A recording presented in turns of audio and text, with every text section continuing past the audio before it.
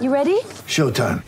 On May 3rd, summer starts with The Fall Guy. Let's do it later. Let's drink a spicy margarita. Make some bad decisions. Yes! Audiences are falling in love with the most entertaining film of the year. Fall Guy. Fall Guy? Fall Guy. That's what the poster said. See Ryan Gosling and Emily Blunt in the movie critics say exists to make you happy. Trying to make it out? Nope. Because I don't either. It's not what I'm into right now. What are you into? Talking. Yeah. The Fall Guy. Only in theaters May 3rd. Rated PG-13. When you need mealtime inspiration, it's worth shopping Kroger, where you'll find over 30,000 mouth-watering choices that excite your inner foodie. And no matter what tasty choice you make, you'll enjoy our everyday low prices, plus extra ways to save, like digital coupons worth over $600 each week. You can also save up to $1 off per gallon at the pump with fuel points. More savings and more inspiring flavors make shopping Kroger worth it every time. Kroger, fresh for everyone. Fuel restrictions apply.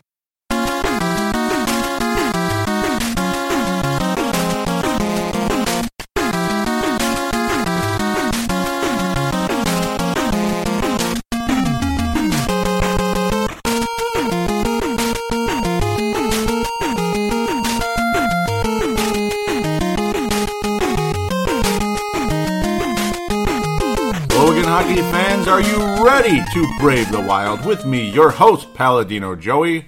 Brave the Wild is available on thesportstuff.com, iTunes, Stitcher, and Double Twist. Thank you very much for joining once again. It's nice to be back talking Minnesota Wild hockey on a regular basis. Well, what the hell, huh? The torch is on. The offense is torching the opponents until last night, but we'll get to that shortly. Regular show, review segment here, preview segment next, and then wrap up with a check-in on the Iowa Wild and see if there's any minor fan interaction in there. Also, hope to get more of that in the future. So let's get ready to rock and roll. Minnesota Wild went to Edmonton, Alberta, Thursday, February the 18th. Sorry for the awkward pause there. I'm like, I just was blanking there, sleeping on the job, right? Minnesota Wild head to Edmonton, Alberta, and beat the Edmonton Oilers 5-2, just like the previous night. They beat the Calgary Flames 5-3 in a fairly sloppy game, but then again, Calgary's good at coming back. That's just kind of been their history for like forever, pretty much, back to their Stanley Cup days, even though they haven't been a very good team for quite a while, for the most part. Edmonton Oilers also another great 80s team, but capable of making a playoff run once in a blue moon, as they did back in 2006 to play the Carolina Hurricanes, which they lost. I'm going all over the place. Wild beat the Edmonton Oilers 5-2 on a franchise that's extremely promising. I keep calling them the surprise team of the year. One of these years I'm going to be right. Absolutely, and I used to call the Islanders that, and I ended up finally being right. How they just... You could see how they were going to come around. They were going to become a good team. But it's like not even a surprise necessarily, but they're going to show up compared to the year before. They're going to be significantly better. So it's like that type of surprise. The surprise, though, here is that guys are scoring that didn't used to score. That's what's so fantastic about the whole Torchetti approach now. You get Jason Pominville not getting his sixth, not getting his seventh, but his eighth goal of the year now. Now he's just continuing to score on the power play midway through the first period. A nice pass from Granlund and Vanek setting him up as well. Granlund just getting the job done there. He's starting to rack up the points too. You get all these names that are finally playing good now. And then Dumba just continues to score on the power play as well. He also his eighth goal on the season on the power play, putting the puck on net like he does. And rocking and rolling. Of course, this one he was actually crashing the net, and it was a beauty. You'll hear that in the next game as well. You're seeing a lot of familiar faces scoring, and which is good during the course of this week. And that some of them had been unfamiliar for the longest time. I mean, Mikael Granlund had maybe his best game of the season in Edmonton. He's able to score in the second period, making it 4-2, putting the Wild ahead, and pretty much putting the game on ice at that point, for the most part, but then again, not really. You know how teams can come back. But giving the Wild a 2-goal lead, Vanek also adding his 16th of the year, kind of a one-timer-ish, and Mike Riley getting his first assist.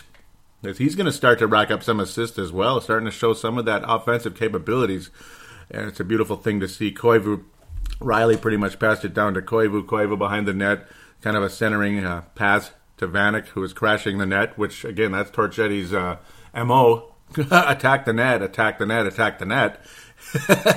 And it's working. That's what's good. You're seeing a Wild offense score more goals than we have seen in the history of the franchise. They're actually scoring goals. And when you consider the course of Torchetti's start here, the first 4 games, 21 goals scored in the first 4 games of Torchetti's tenure with the Minnesota Wild. That is some serious stuff right there. That's fire, baby. That's fire. Lighting a fire under certain people, pushing the right buttons, but most importantly, just rocking fire. Stop thinking about it. Just rocking fire. Granlund, Palmanville, guys like that. Even Vanek again, scoring. Coyle, for the second night in a row, adding an empty netter, his 18th of the year, continuing to rack things up. Unfortunately, you won't see Coyle score again in the next 2 games, so that's unfortunate. He kind of dropped off a bit, especially last night against the New York Islanders. But maybe he's hurt, maybe he's tired a bit, but hopefully he'll be able to come back and start playing at the level he'd been playing at for such a long time. But you won't be hearing Charlie Coyle getting the Mike Modano Award for this episode. In fact, he didn't get it last episode either. But you're seeing strong play out of guys that had been so quiet for so long. You're even seeing Koivu starting to rack up the points again, maintaining his lead for the Wild in overall points. He's the point leader for the Wild for the season at this stage. Yakupov with a nice unassisted goal at one point in the game. Kind of disappointing. At the same time, a mistake by the Wild. 5th goal of the year for Yakupov. It was a nice play. Connor McDavid, though, wow. Oh, man, that son of a biscuit. Like, there's nothing you can do. You turn the puck over, and that guy's gone. He might be another Patrick Kane there for the Edmonton Oilers. We're going to have to watch out for him. Good thing they're not in our division, but unfortunately they are in our conference, so we may meet in the playoffs one day. Benoit Pouliot, 21st assist of the year, along with Jordan Eberle, who is another solid player for this Edmonton Oilers team as they continue to rise up. Pouliot, one of the better players on the roster, and it's kind of funny how that turned out. Remember how once upon a time, it's been many years now already, the Wild traded Pouliot for Guillaume Latendresse, and we're all excited because I was digging through all the NHL trades. I was just sitting for hours just staring at the screen, digging at all the trades, the Wild history, the North Stars history. It's kind of fun to look at, but it can drive you crazy too. Like so many trades that just drive you nuts. Benoit Pouliot, he'd been a bust, 4th overall pick, all that, and he wasn't anything special when he went to Montreal for a while there. But Guillaume Latendresse had such a promising start for the Wild and then just vanished. Just did absolutely nothing. And Pouliot's still in the league, and he's one of the better players in the Edmonton Oilers now. And what's also crazy, the guy isn't even 30 yet. Doesn't that just drive you crazy? He's younger than Parise and Suter. I'd take Benoit Pouliot on the Wild right now. If he were a free agent in the summertime, and he wanted a reasonable contract, bring him in for a couple of years. It wouldn't kill me. It really wouldn't kill me, man. Oh, Benoit Pouliot. Son of a gun. Hopefully he would work out here. I think he would, depending on no matter who the coach is necessarily. For Torchetti, he would definitely start racking up some points. Mike Riley overall had 2 assists in the game. He assists on Thomas Vanek's goal and Mikael Granlund's goal, his 6th of the season. Woohoo, 6th of the season. But Riley, again, factoring in the offense, kind of getting the offense started. And that's what offensive defensemen do. You had Riley kind of getting it over to Dumba, putting the puck on net. Granlund attacking the net, Torchetti, and finishing 6th goal of the season. Wild win, 5-2. Another extremely impressive effort offensively for the Wild. I mean, they're just going in now. It's plain and simple, and it's because the Wild are more aggressive offensively than they were under Mike Yeo. They're not gripping the stick the way they were before. They're just rocking and firing and attacking, and boom, the puck's going in. Surprise, surprise, right? Sunday, February the 21st, the Minnesota Wild finally have their first outdoor game. And I have a recommendation that I'm sure, let's just say I'd be freaking shocked if anybody disagreed. But those Stadium Series uniforms, if that's the only time they wear those, that is a rotten, crying, insane shame. I mean, are you kidding me? Those need to be the 3rd jersey for the Minnesota Wild on like maybe a Sunday type of thing. You know how the LA Lakers wear white jerseys on Sundays, holidays type of stuff, that type of thing sometimes? Teams like that, they wear special jerseys. The Twins wear special jerseys on like Sundays or certain like Memorial Day type of thing, Labor Day, that type of deal. These should be the Wild Sunday or holiday jerseys. Without a doubt, that should be the 3rd jersey, and that leaves one jersey out. And which one do you think it is? Well, it's the red one, damn it. Of course it is. Well, this one would be the most red jersey for the Wild. No reason to really necessarily get rid of the green ones. I think they're just fine. They're not very exciting, but they're okay. You could almost you could almost say these should be the main Wild jerseys, and then they make the green ones like the Sunday one, the other green, the regular green ones, the plain Jane green ones with no logo on them. And then, of course, the white jerseys are absolutely fantastic. They're a work of art. They did a wonderful job with those. And then there's the other one that's been kind of floating around. That was originally looked on as a Stadium Series idea for the Wild, where it was North Star colors with the Wild logo, and it had because you notice these jerseys have the stripes that the early 80s, late 70s North Star jerseys had. Now, see, you had the big yellow and the big white stripe on the late 70s, early 80s jerseys, and then the black stripe came in the later half of the 80s, and that's when those are the jerseys the North Stars wore in their 91 finals run.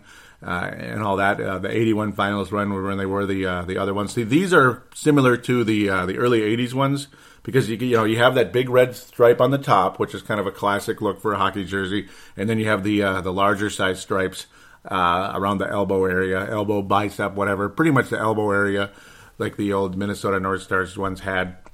Beautiful jerseys. They did a great job on these things.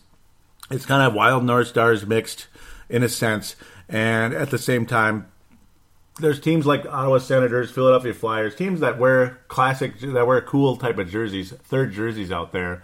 Why can't the Wild have this and just dump the red one? I mean, is there any reason they shouldn't? I think it's time, guys. I think it's time. And I would be absolutely shocked if these jerseys were a one-time deal. But I'd also be surprised if they were just like a once or twice a year deal either. They need to be a regular jersey, and they will sell like hotcakes. The red jerseys have been around for over 10 years, and the Minnesota Wild are not the Boston Bruins, not the Toronto Maple Leafs. You get the idea. We're not an original six team. So those red jerseys are not untouchable. And you know what? If you have one, fine. It's a wonderful item. I have one. I met Tim Pawlenty when I was wearing mine years ago at the skills competition, the annual skills competition for the Wild way back in 2003 when Tim Pawlenty was a pretty new governor at the time. Patted me on the back, said, I like your jersey. So I have that wonderful memory of it, and I'll keep it. I mean, I'm not going to burn it, not going to throw it away. It would be nice to get an autograph on it sometime, but I have no problem moving to these new ones. So there you go. I had to get that off my chest before I continued. Erik Haula, you son of a gun, boy. You've been really listening to Torchetti, haven't you? When he took him aside and told him do this, this, and this, and he's still listening to Torchetti. Granlund and Erik Haula, man, you guys are really stepping up and doing a phenomenal job. I mean, they deserve so much credit, and it's fantastic to watch. Yes, it was easy to get frustrated. Haula had been quietly getting better during the course of the season. Granlund, well, he's always been kind of hanging around in the 6th, 7th range and scoring on the team. There was a point he was 4th on the team in scoring when he was on a point streak. But miraculously, Granlund's got, 32 points on the season. So he's as frustrating as he's been, he's still got some points. Erik Haula's passed the 20 mark for the first time in his career, and you got to think that's going to keep going up. He had an absolutely phenomenal game in a 6-1 victory over the Chicago Blackhawks.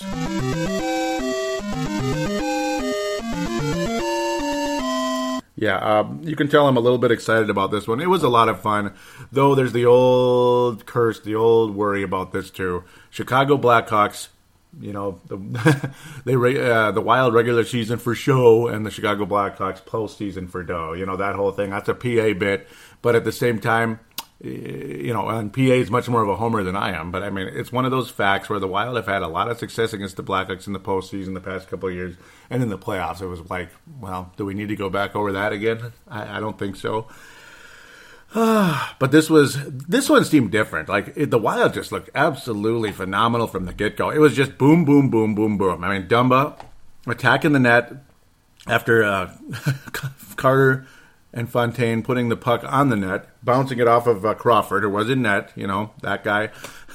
Dumba just attacking that net and getting it past him real early in the game, only 3 minutes in, 9th goal of the season for Dumba, attacking the net for a defenseman. Sometimes it's risky, but hey, if you're a scorer like Dumba, who might be the next, Brent Burns, at least in the Wild's case, there you go, 9th goal of the season, absolutely fantastic. And then you have Vanek rifling one past Crawford, again, another one-timer type of goal. That's pretty much how Vanek scores for the most part. It's just, he's more of a one-time type of guy. He's not really a make-a-move type of guy. It was a nice one, though, a nice rifle shot on the power play. Pominville getting another point with an assist. And then and Mike Riley on the power play. And I think he's going to continue to be there at times under this new coach. It's not a new regime yet, and I have no problem keeping the assistants. There's not one assistant on this staff that I would say, you know what, I think we could get somebody better. Yeah, I love Andrew Brunette and Darby Hendrickson. I mean, there's so much good history from them, and they have so much knowledge. And then Darryl Sador, he won the Stanley Cup with the Stars. And he was a great defenseman for many years. I got no problem with him either. The Wild defensemen have done well under him. So, yeah, keep them around, in my opinion. But we'll see what happens. Things change. They always do. Nito Niederreiter also scoring his 11th goal of the season. Erik Haula assisting Pominville with another assist. And Pominville having probably... Erik Haula and Pominville with 3 points apiece in this game. I mean, was this Pominville's best game? Was the Edmonton game Pominville's best game? No, I mean, I think Granlund was the player of the game for Edmonton. But for Chicago, who was it? Was it Pominville, Erik Haula? I'll probably go with Haula at this point by a narrow margin. Even Ryan Carter was fantastic with a goal and an assist in the game. Again, just grinding it out. You're just seeing a totally different team here. And Pominville with kind of a Vanek type of goal, but better, more mustard on it. That's what I liked. It was such a quick release and so much power off a nice pass from Nino Niederreiter. Just, as Nino Niederreiter was getting his nose dirty, getting it back to Pominville. 9th goal of the season. Again, rock and fire. I mean, what more can you say? That was pretty much Pominville there. And it's an interesting line, by the way, also.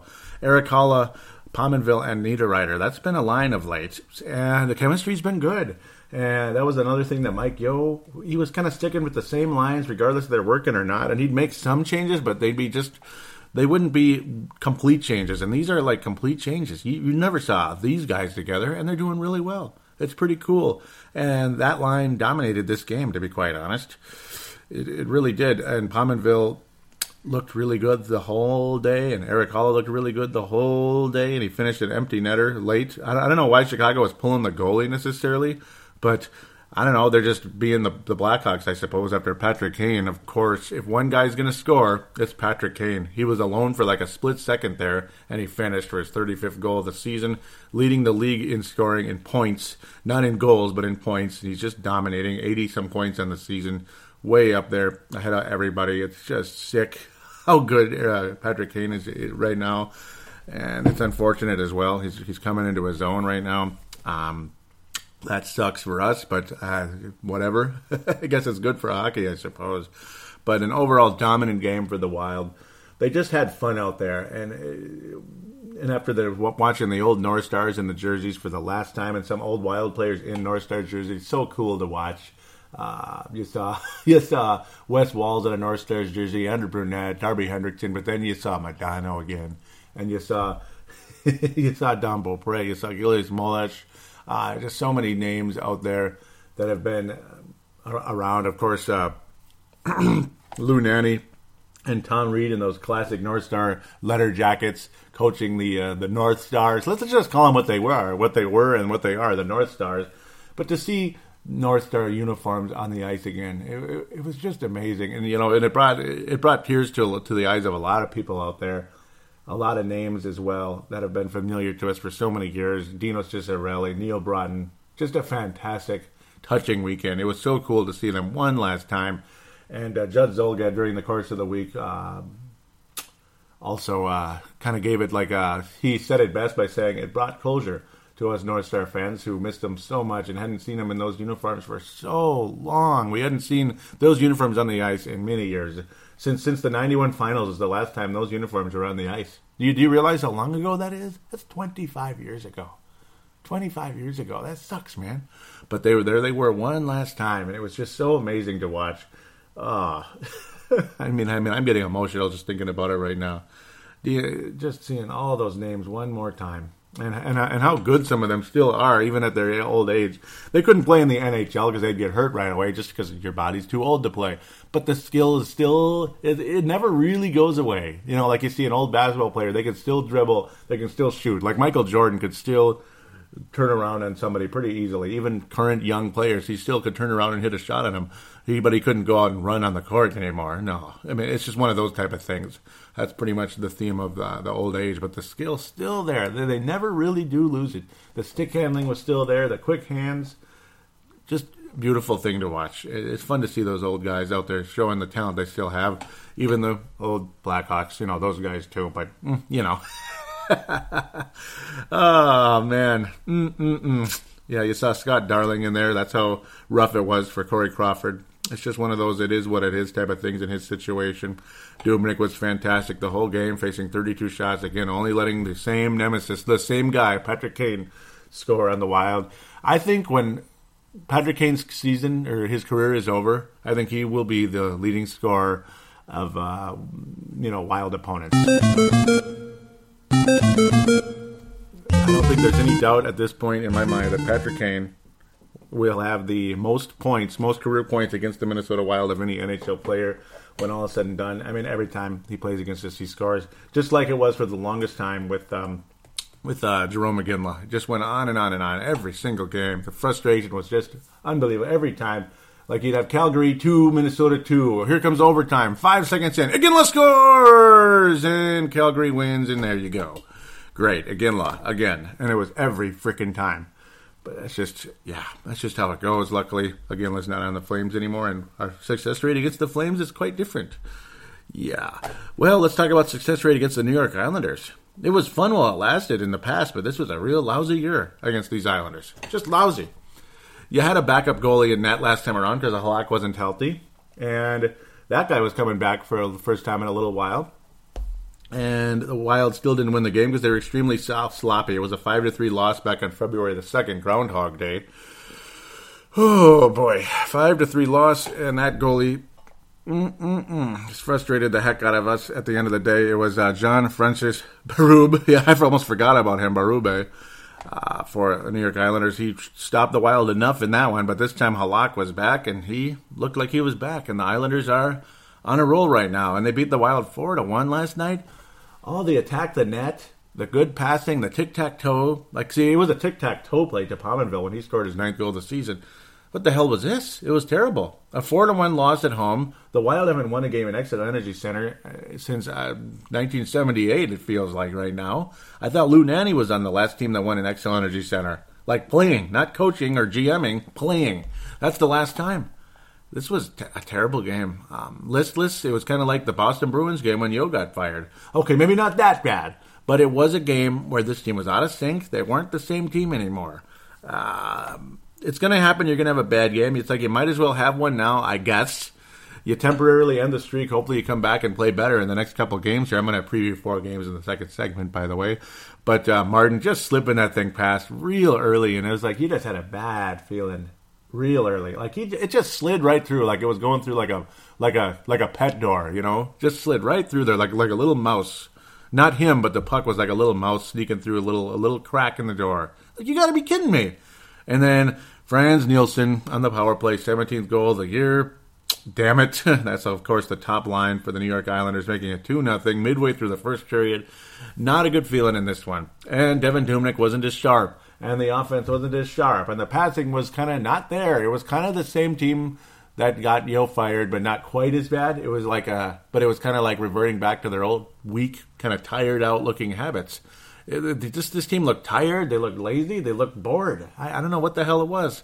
Porter coming back for the first time in a while, not because of injury, but because of availability. Other players were because Jason Zucker, of course, had a concussion in the Chicago game. I might want to mention that.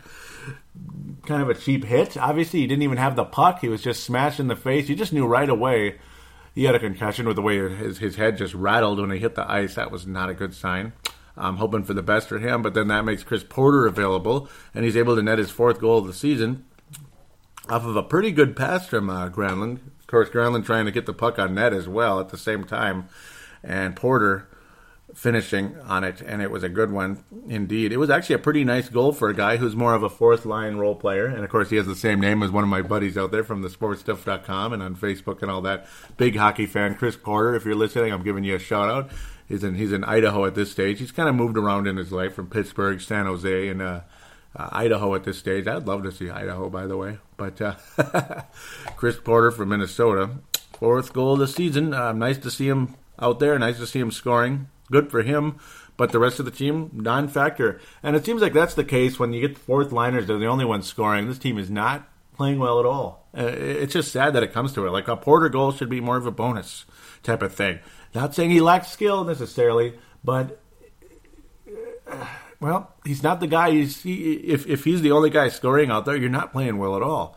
John Tavares reminding us just what he is, a top overall pick, 23rd goal in the season on the power play, a really nice play there early in the third period, after Chris Porter netting his goal with less than 30 seconds remaining in the second period, making it 2-1, making us all believe, but Tavares slammed the door on us right away. Early on the power play, the Wild just undisciplined overall in this one, and then Nielsen wrapping it up with a shorthanded empty net goal. The Wild had a 6-on-4, and they couldn't get the job done. Instead, they gave up a shorthanded goal to Frans Nielsen. It was ultimately the player of the game. 2 goals in this one, his 17th and 18th for the New York Islanders. The Wild special teams play was lousy. No power play for the Wild, and they gave up two power plays, and of course they gave up a shorty. So the short, obviously special teams were not special at all in the New York Islanders game, and basically the whole theme of this one is Wild rod a sink, and Torchetti was saying how they weren't attacking the net. They just weren't doing what they were doing before. They weren't doing what they were doing the first 4 games. It was just a quiet, sleepy effort, just like before, and just like we saw several times earlier in the season under Mike Yeo. Hopefully they can shake out of it sooner than later. But Torchetti sounds pretty confident that the team will turn it around pretty quickly and everything will be fine. So there you go. He's not losing confidence in the team at this stage. And Torchetti, of course, certainly not the type of guy that would do that. So let's wrap things up with the awards segment. Mike Modano Award. It's going to go to... I'm going to give it to the guy who was probably the most consistent overall player during this past week, the 3 games. Can I do it? Is it okay? Will you forgive me if I give it to this guy? But it's going to go to Mikael Granlund. What a nice week for Mikael Granlund. Honorable mention to Jason Pominville. Those 2 names were at the... they were facing the brunt of the James Shepard Award all week. All season, all season. But this week, they're kind of like the top 2 guys. Mikael Granlund's going to get it. And then, of course, another honorable mention to Erik Haula. There were several guys that played so well all week. And then the James Shepard Memorial. I don't know. It's almost like that first goal, Granlund, it seemed like he lost control of the puck there, but I'm not going to give it to him. He went after the puck and didn't knock it away, and then Martin was able to tip it through Dubnyk, but I'm not going to give it to him. That was just one play there. He played fairly well most of the week. I'm just going to give it to the Wild special teams against the Islanders game, I guess. It was just a lousy one. Other than that, the Wild played so well the first 2 games. Nobody majorly stood out like they totally sucked out there, to be quite honest. All the players played well during the course of the week for the most part. So I'm going to right now give the James Shepard Award to the Wild special teams in the New York Islanders game.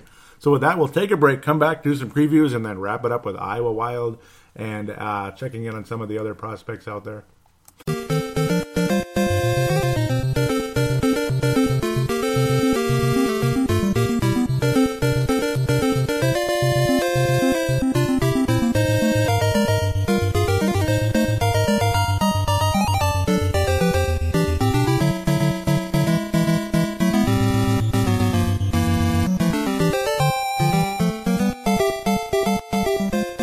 We are back here on Brave the Wild, segment number 2, preview segment and Iowa Wild conversation and other prospects.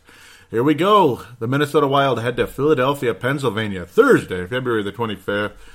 Do the Wild win this one? Well, the Philadelphia Flyers are in 6th place, 7th place in their division. That's a tough division over there, Metropolitan. Flyers, though, have a winning record, believe it or not. It's a fairly good Eastern Conference. It's actually deeper in the East than it is in the West right now, because over in the Pacific Division, you got inferior teams leading the way over there.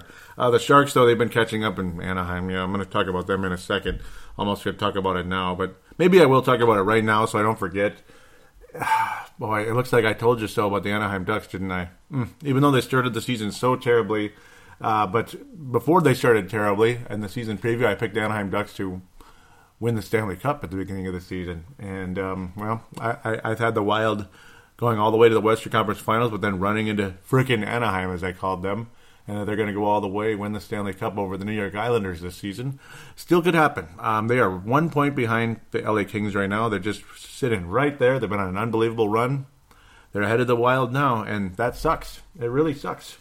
It sucks to see them doing as well as they are. But back to where we were, Philadelphia Flyers. It's a tough matchup. Another team the Wild used to have success against, but they haven't been having it lately. They struggled against them last year, and they struggled this year. The Wild mustered a point Thursday, January the 7th, but that was right about when the Wild's fortune started to really, really change after a solid month of December.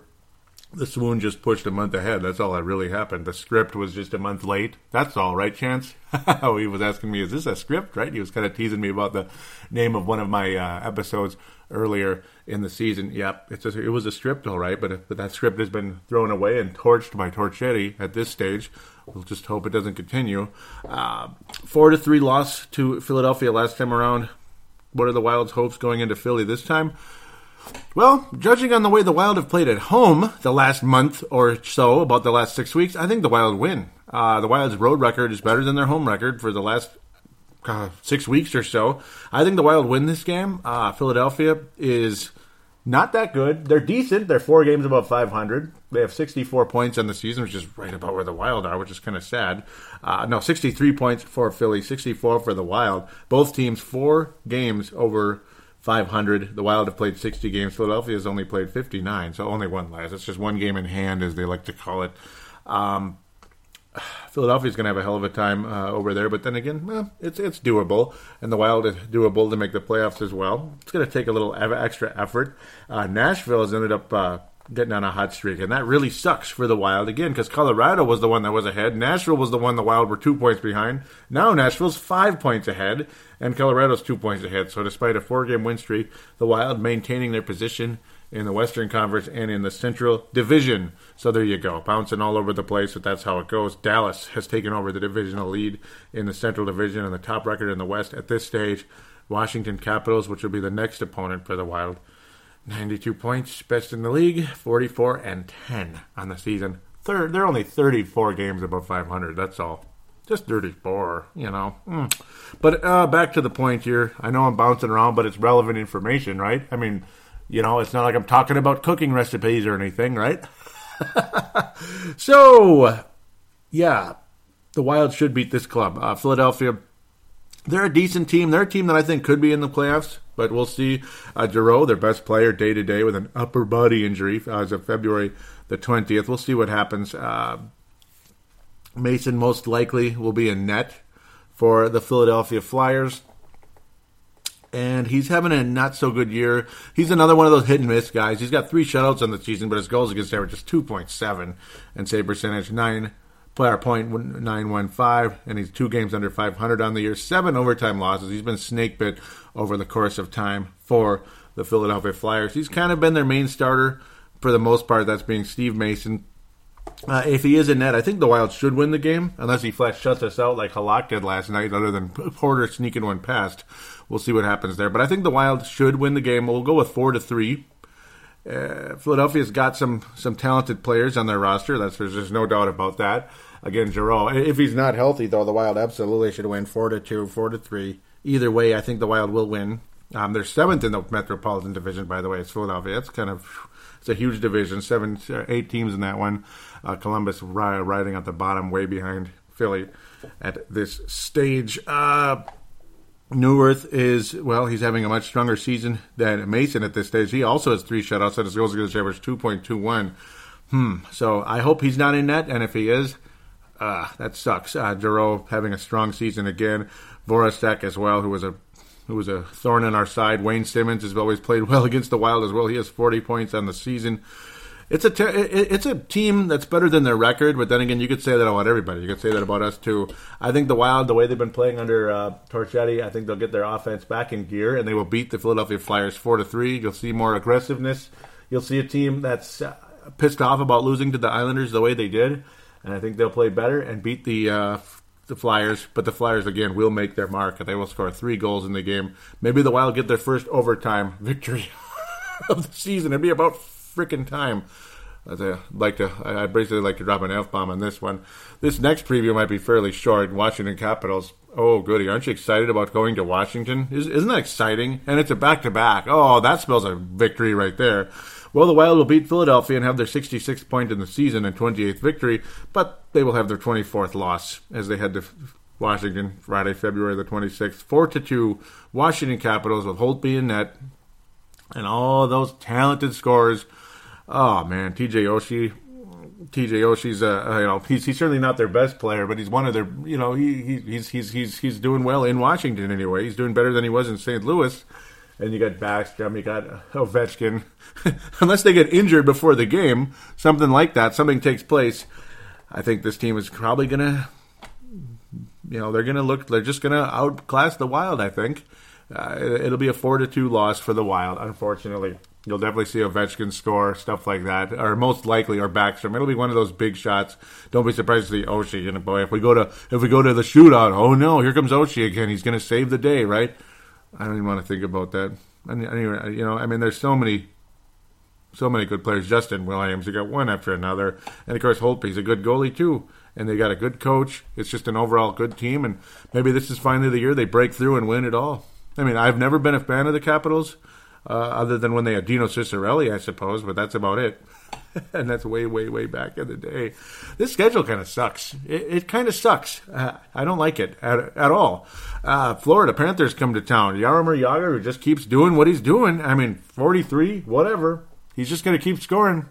He's just going to keep doing it, and he's going to keep moving up the career totals overall for the NHL. Oh, man. Oof, there's a lot of injured guys out here, though. Unfortunately, Willie Mitchell, you won't see him play with a lower body injury on injured reserve as of January 21st. He's been out for quite a while. So many other names out there. Mark Savard's been out since October 8th. Post-concussion syndrome. That really sucks. Very strong defensive team with timely scoring. You got Roberto Luongo, who the Wild used to roast and toast when he was a member of the Vancouver Canucks. Now, not so much. And you even have Montoya, who's a decent goalie as well as the backup, regardless who's in net. Florida's going to win the game. It's going to be a frustrating one. You're going to see a 3-2 loss for the Wild against the Florida Panthers. Jagr will probably score, most likely. He just will, And it's not just because, he's the biggest name and all that, but he's consistently scored against the Wild pretty much forever. He's another one of those guys who's on the list of leading scorers all time for the Minnesota Wild opponents, and he's having such a good year. And it's you don't want him to ever retire. 43 points on the year, 20 goals, 23 assists on the season. Just keeps climbing up those totals for total goals. He passed Brett Hull this past week. Just unbelievable. He is unbelievable, and he just keeps going. And it's so funny how 10 years ago, when he was in his 30s, it's this guy doesn't give a rat's ass about hockey. He doesn't care anymore. He's done. And then you get him at 43, and look at him, just a man out there. Man. He's a man among boys out there. Just amazing. Nick Bjugstad, doesn't that just piss you off? Doesn't that just piss you off that he isn't here? It sucks. It sucks. He's a talented young guy over there as well. For 19th overall pick in 2010, that was in the Granlund draft, actually taking one pick ahead of... no, he's behind Granlund. What am I talking about? Granlund was 10th. But, I don't know. It's not like his coin totals are better than Granlund's at this stage, but at the same time, he's had a nice little run the past couple of years for the Florida Panthers. Continues to play well. It's been a quiet year. He's actually, you could say, culpable to Granlund at this stage, but I'd still take him as a free agent if we could. I would. Let's just get off it. Whatever. You got Campbell, too, one of the best defensemen. Kulikov as well. Ekblad. So much talent on this team. Even Kempfer. Oh, that's funny. Steven Kempfer, who was on the Wild before. He's one of the bottom two defensemen for the Florida Panthers. 3-2 loss. And I got to talk about who's going to be the most likely scorers in the game. That might be a good idea because I'd been doing that before. Against Philadelphia, you will see the most likely guy to score, Charlie Coyle. I think he's going to break out of his slump against the Philadelphia Flyers. Against the Washington Capitals, the most likely guy to score in that game is going to be Zach Parise. He's got to kind of break out of his slump as well. He'll be the guy to score against that big name team, and he'll make things interesting. It'll be like a 1-goal game or a tie game when he scores. It'll be a good moment, but Washington will pull away.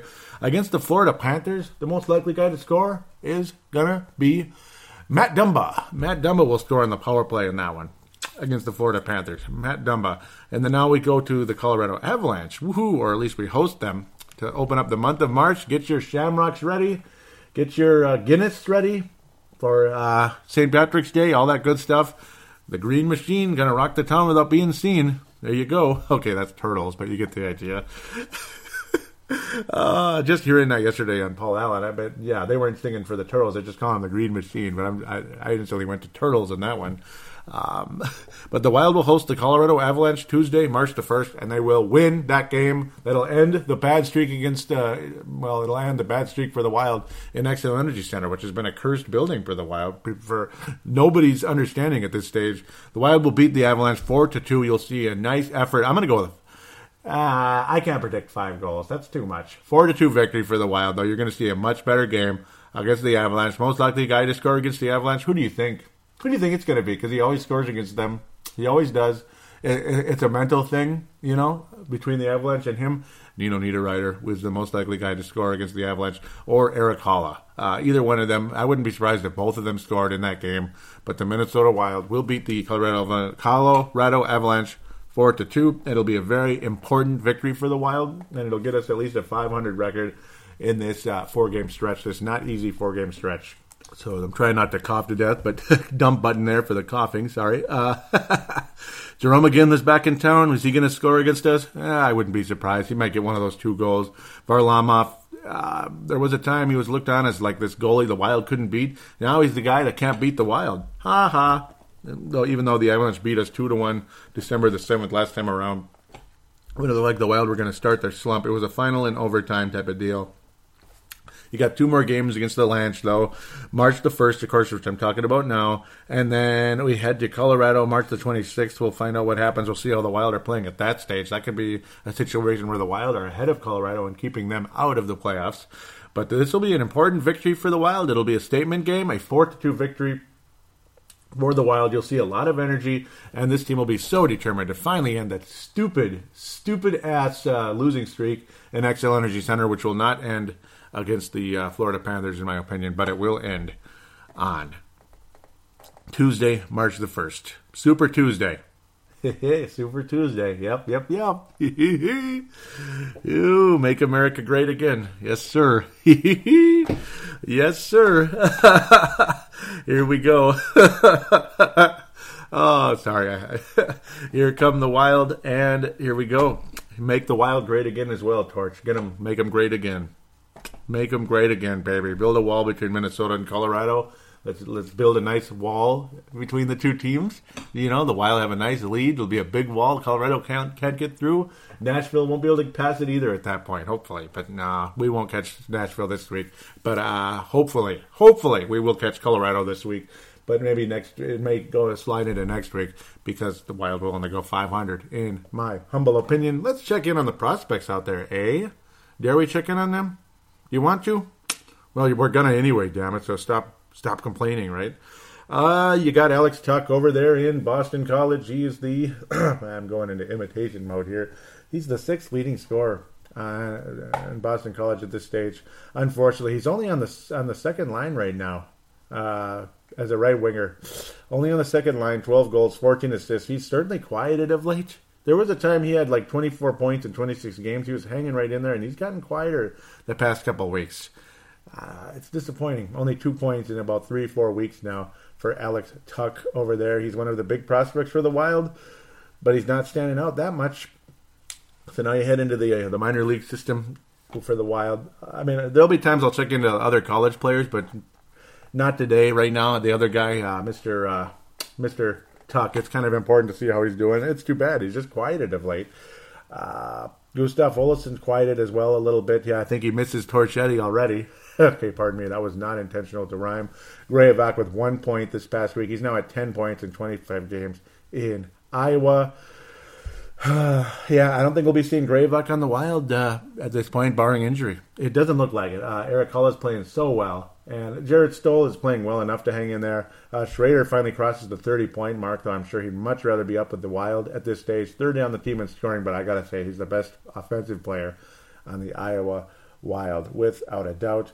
Jared Knight, finally back from injury. He'd been kind of, you could call it rehabbing per se, with the Quad City Mallards. That's kind of, I guess, what they do when he comes back in the minor league system. You go to the further down minor league system, the Quad City Mallards in the ECHL, where Rafael Buceris is now like the 4th, 5th leading scorer down there. 5th or 6th leading scorer, kind of like Alex Tuck with Boston College. That's too bad. Rafael Buceris, 2nd round pick not that long ago.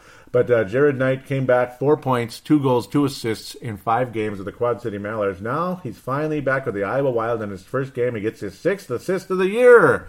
Yeah, there you go, Jared. It's about bleeping time. 7 points in the season in 33 games. The Jared Knight watch continuing to be what it is. Uneventful at this stage. Would like to see him turn it around. You could kind of call him like... my personal little fan favorite. You know, like if he actually is able to score and get things going a little bit, it'd be really nice to see, considering you had to give up on Zach Phillips, and he's what you got in return. Phillips not doing well in the Boston system. He did better starting out the season last year, just like Jared Knight did a little better here versus what he did in Boston, the Providence Bruins. So damn it. It's frustrating to see what's happening right now with the Jared Knight. It's just another blemish on Chuck Fletcher's record, which is significantly better than Mr. Risebrough's record. I almost forgot his name, right? Oof, the forgettable name by Doug Risebrough. Almost no draft picks made it, even though Scandella actually is a Risebrough pick, so congratulations. He actually hit gold in one of them. But Fletcher, it's like he may have kind of sort of missed on certain guys, but he did get some nice sleepers here and there, like Eric Hall is a 7th round pick, Grajevac 7th round pick. I kept calling him Berstecki, but it's Bertsky, Christoph Bertsky, who's still third leading scorer. He's been quieting down a bit, the center down there in the second line center down in Iowa at this stage. 6th round pick. He's not doing bad in the minor league level, and he's still very, very, very young. 2012 pick, so still got a long career ahead of him. But yeah, I mean, there are names out there, and there's a possibility. There's warm blood in these players where Mr. Risebrough, most of those guys, you know how when you look through trades, you look through names in the draft and all that stuff, like past drafts, and some of them have a link where you can click on it, and there's numbers, you know, like, oh, he did this in the NHL, and he did that, and oh, he's still playing. Yeah, there he is, 28 points last year with Edmonton. Okay, well, you know, or oh, he's got 46 points. But yeah, usually you only see that when it's a guy that Risebrough traded away. But when it's a draft pick, black, no link, just never came here. Like Oscar Rachebulin, whatever his name was, many years ago. Never did jack shit in the NHL. Might as well just say it, but never did jack shit in the NHL. Stuff like that, where there's warm blood, and a lot of them are still on the Wild system or on the NHL roster. So that's good. There you go. So Fletcher will probably keep his job, but you never know. If this team totally tanks the rest of the year, Fletcher's probably gone, just for the sake of change. But at the same time, Fletcher more likely to keep his job than Mike Yeo certainly was, because at least there's some names around. It's not quite as bad as Risebrough, even though the cupboards are much more bare than we would have hoped. Some of those bare cupboards kind of heated up again a bit. Torchetta took him out of the freezer, and there was a little pulse in him. That's nice to know. So far, some of the guys that are actually on the Wild, and he was also doing the same for the Iowa Wild down there in the AHL level. So good on him there. Good on him, mate. Good on you, mate. I love how he says power play. See, he almost sounds like a Canadian at times, but when he says power play, there you go. Yes, he is from Massachusetts, Boston, Massachusetts. Power play. We got to work on a power play. I love you, Torch. Love you. He's a good hockey coach. Is he the right guy long-term for the Wild? Who knows? But he just definitely deserves the right to, have a shot at the job. He's done a good job so far, and I like how the players are responding and just simply attacking the net. Some of it's just common sense stuff.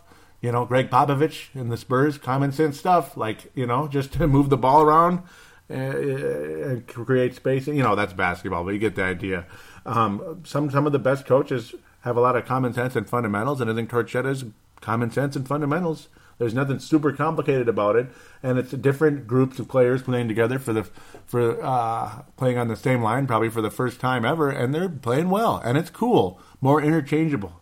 Nice to see. And you're seeing Mike Riley on the power play already, and he's scoring points already. he's going to have a nice career in the NHL. And I'm so glad the Wild were able to get him.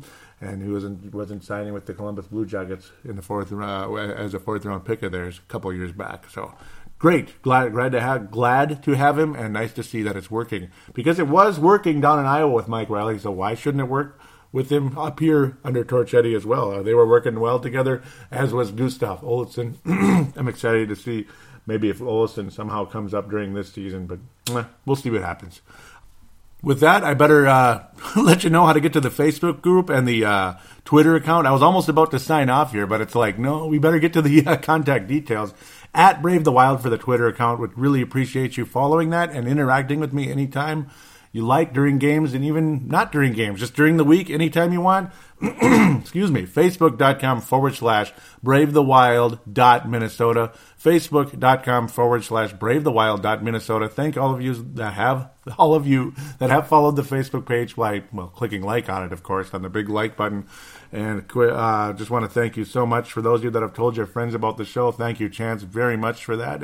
And others out there on Twitter, Tanae Brown, Vince Germano, thank you so much for retweeting over there in Australia and New Zealand. It would be cool if there's hockey fans out there as well. Wouldn't that be something? Maybe there are. And I think Vince and Tanae do listen, even though hockey's probably not a super familiar sport for them at this stage. But I don't know. I mean, maybe they like it, though. And you got a team to cheer for, right? So there you go. We bring some Aussies in, some New Zealanders as well. Those of you here in Minnesota, keep telling your friends about the show. Please give a nice positive rating on iTunes. It only helps. There were some trolls like a year ago and a couple of years ago, just stupid comments that are unnecessary, untrue, that type of stuff. Just trolling because they're bored, basically. So if you could write a nice positive review or just give it a nice positive rating, just give it this 5 stars, 4 stars, whatever. It's a great, great help to the show, and I'll be kind enough to shout out to you, particularly if you write a review, because I'll see your name on there.